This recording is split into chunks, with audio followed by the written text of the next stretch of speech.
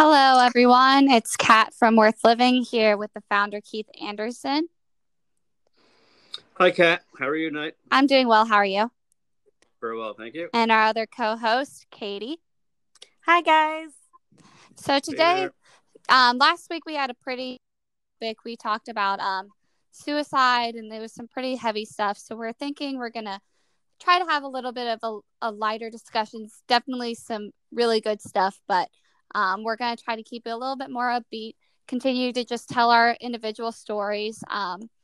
And hopefully you guys will like it. So we're talking about self-esteem and self-confidence. We use them interchangeably.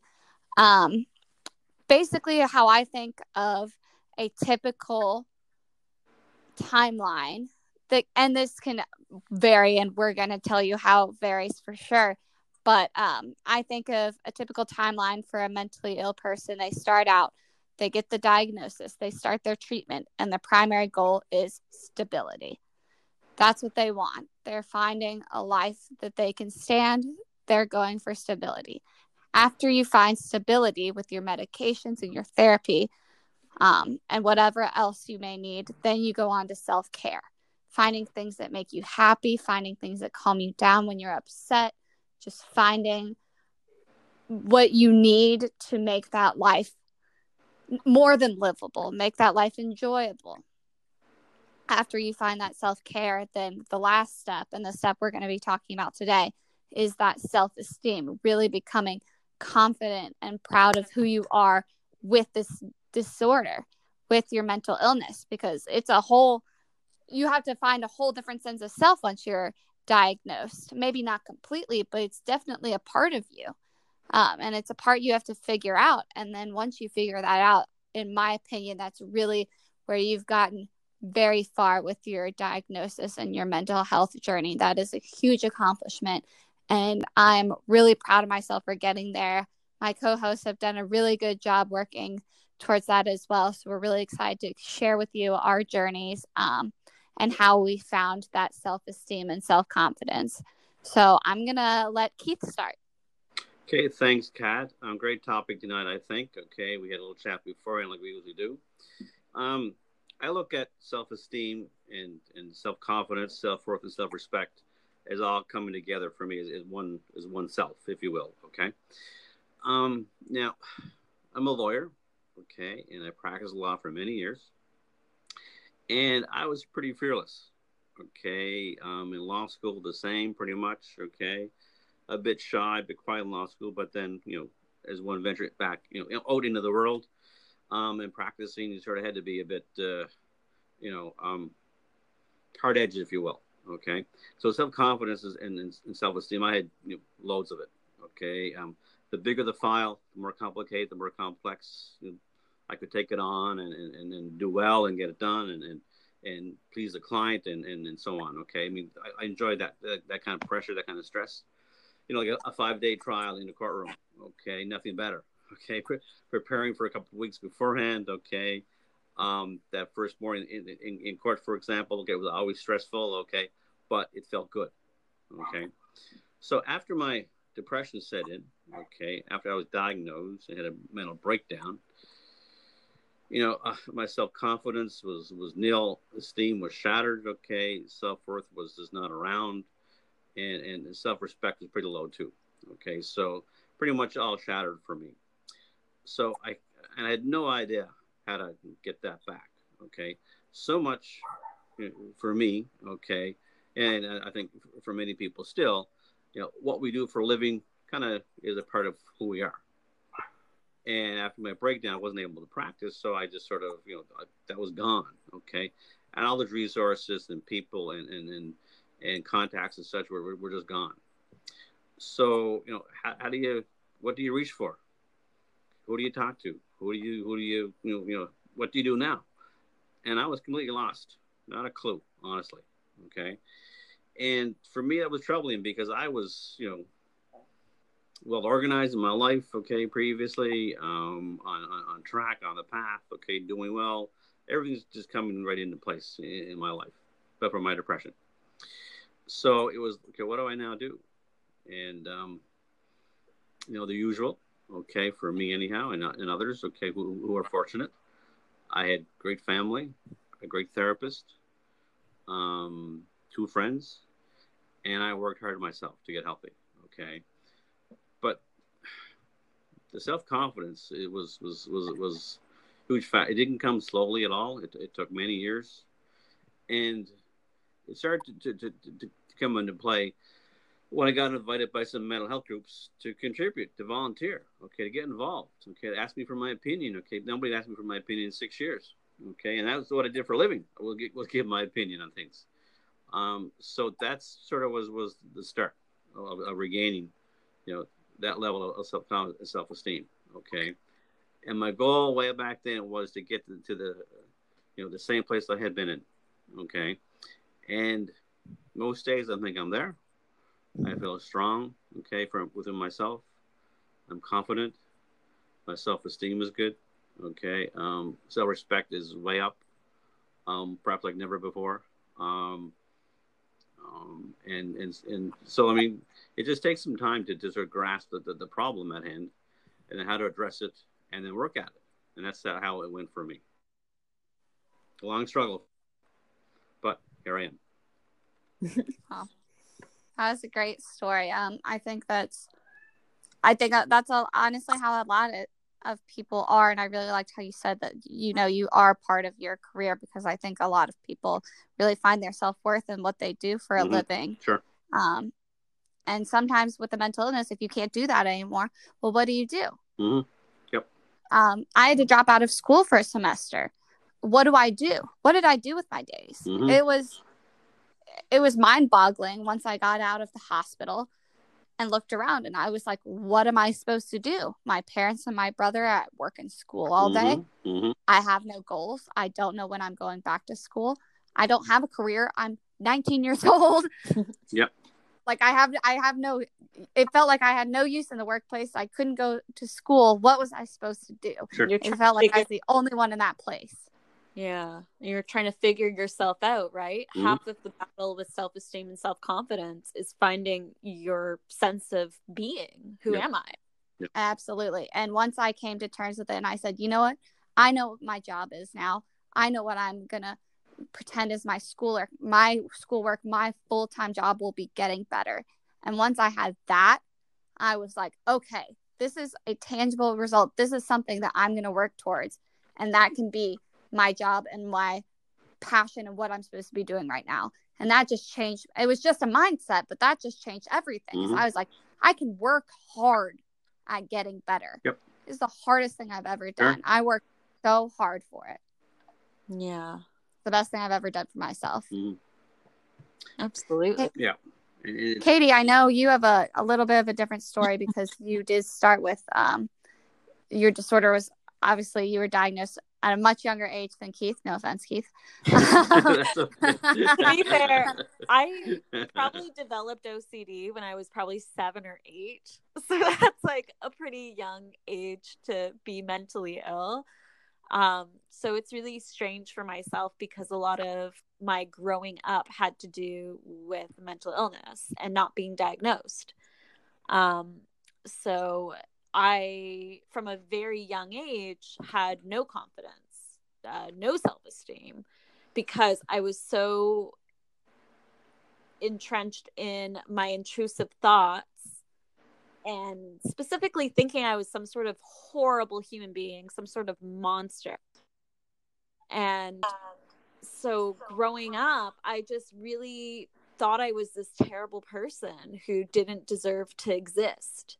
And so for me, it took until I was around 16 years old to sort of hit a breaking point when I became suicidal for the first time, to recognize that something needed to change because I couldn't live the way I was living anymore, right? It's just when you're so low, when your self-esteem is so low, when it's going on for years and constantly persisting, it's just not a way to exist. It becomes too much, right?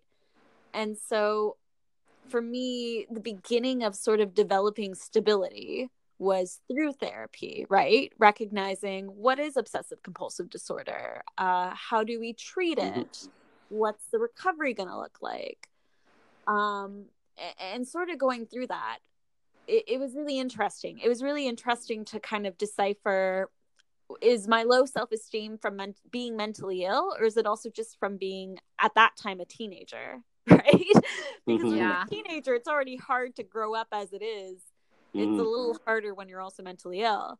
I remember one thing that really helped with my self-esteem. I was seeing a counselor in high school as well as my psychologist. And I remember I was getting bullied pretty heavily.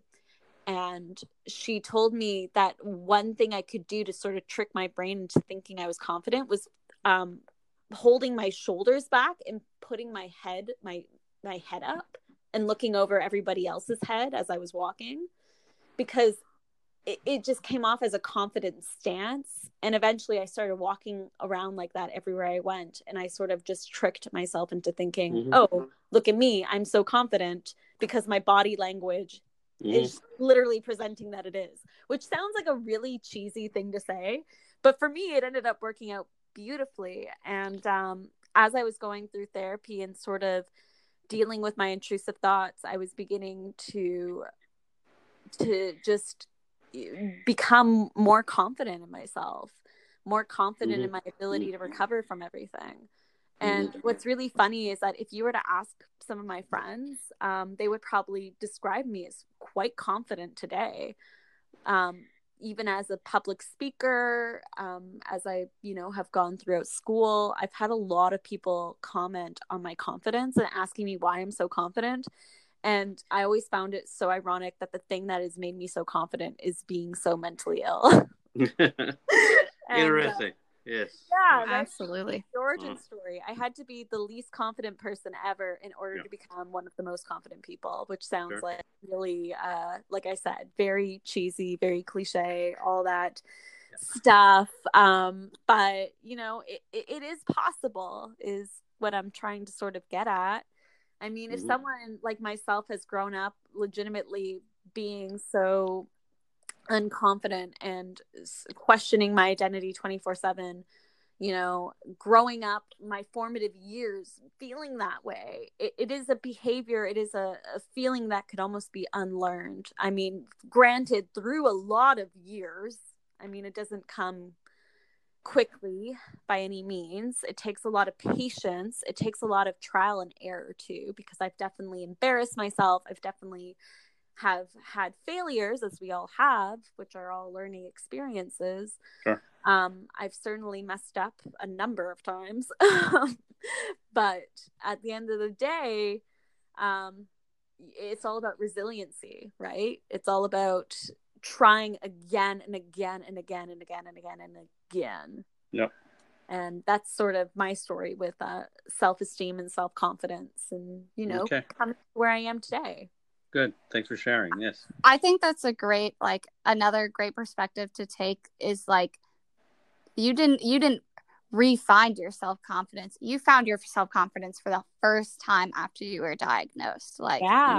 It just proves that you can come from any walk of life. Yep. At any point you can decide, you know what, this is gonna change. And it's walking differently. It's, sometimes it's speaking out about your mental illness that makes you more confident. Oh, absolutely. It's finding that you can control and maintain and tame the beast, learning about how you can treat your mental illness that can give you confidence. Because if you can do that, what can't you do? Yeah. Absolutely. Yeah. And it's funny because we all have different perspectives when it comes to self-confidence and self-esteem, right? We all ended up being in different extremes. Yep. Yeah. Which is interesting.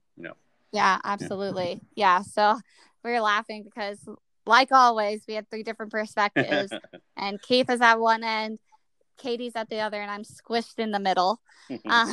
So I have bipolar disorder, as people who listen to this regularly may know. 2 of the main symptoms of a manic episode are grandiosity and euphoria.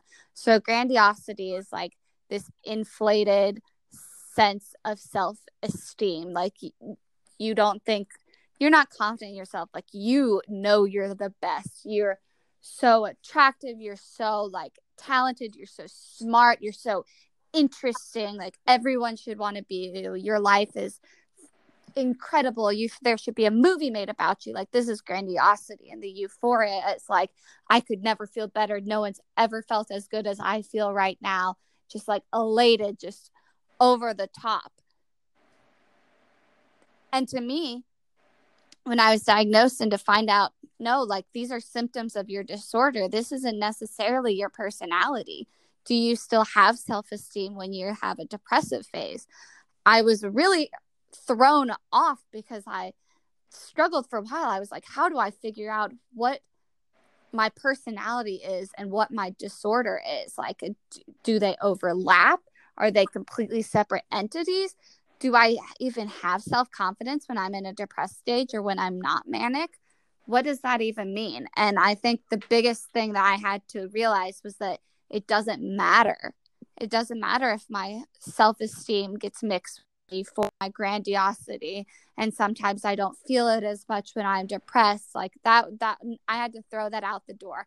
I was never going to figure that out, and I was going to just kill myself trying. So it was, threw that out the door, and I realized, you know what, like, I can figure out what I like about myself and what makes me feel self-confident, and I can find that even when I'm not manic. And like, that's what matters, is just keeping on to those parts that I think so highly of myself when I'm in a manic phase. Like, what is it as actually true? I am not I'm not the smartest person in the world, but I do value my intelligence, and I do think that I put some of my self-worth into being smart, and I do like that about myself. I'm not the most attractive person in the world, but I like my eyes. I like my hair. Those are things that I can like even when I'm not manic. Pretty much the list goes on, just figuring out like what you're actually confident about and what makes you feel good. Like, that's something I have regardless of what mood I'm in. Yeah. And that's been really relieving to find out that I can still have self-confidence when I'm not in a manic phase. I can still feel good about myself. And that was just relieving. Yeah, I agree completely with Kat there. Okay, when you mentioned, looking after yourself, sort of, and seeing, what's in yourself. Okay, and for me, it was recognizing that I like myself. Okay, that was the first step. Okay. And then I could grow from there in terms of self-confidence, regaining that level of self-confidence, self-esteem and such. Okay. And when I say I worked hard at getting healthy, that was part of it. Working within myself. Okay. What do I want? What do I need? Okay. What will make me feel, self-confident? Okay. I had to like myself, I had to appreciate the fact that I'm, things happen in my life. Okay. That I didn't like, but it is what it is, sort of. Okay. And accept that. Make the best of each day, each moment. Okay. And then over years, I got to a better place. Okay. It's not an overnight, recovery. It's not a linear recovery, as we mentioned in another podcast. Yeah. But it is, step by step. Sometimes you go backwards. Sometimes you go sideways. There's a bump, perhaps.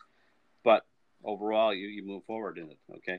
And that's when you gain the confidence. Yep. Yes. I think you just, what you said really resonated with me, because I was going to say that while I can say that I'm very confident now, I'm not confident every single day. I certainly have days where I don't like myself, or days where I don't feel confident in who I am, and my self-esteem can be very low. It's very much like recovery, in that you can't expect yourself to be happy every day. You can't expect every day to be this amazing day. You can certainly have low days, and that's totally healthy and totally normal, right? I think that's something important to think about, because when we talk about self-esteem and self-confidence, we might have these expectations that we're going to feel great all the time, but that's not realistic. No. Totally. And like, the part of self-confidence isn't having it all the time, but it's the ability to find it again. Yeah, exactly. When you lose it. And sometimes you find it when you need it. Yes. Find it when you need it. Okay. Sometimes it's like, oh, I don't want to do that project. Okay. Or attend that meeting, perhaps. But when you do, it's like, hey, this is good. I'm okay here. This is, yeah, and off you go. Okay. You get that, confidence, that self is kicking in, and off you go for a good day. Yeah. Yep. For sure. I think that we should end off by, and I already started it, so you guys get to do it, by naming one thing or two things about yourself that make you self-confident. Keith? On the spot. I like it. On the spot. Okay. I'm happy with my life. That gives me confidence. Okay. Yes. So true. I think I'm a kind person. I've been told that, and I agree. Not always, but I agree. Okay. But yeah, that kicks in. Okay. So those are the two big ones for me, and that comes from within, like I've said. Okay. And yeah. Awesome. I think for myself, I'm pretty confident with my intelligence.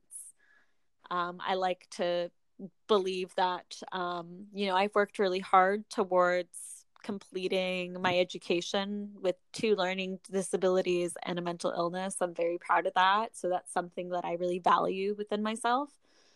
And I'm also going to go with kindness.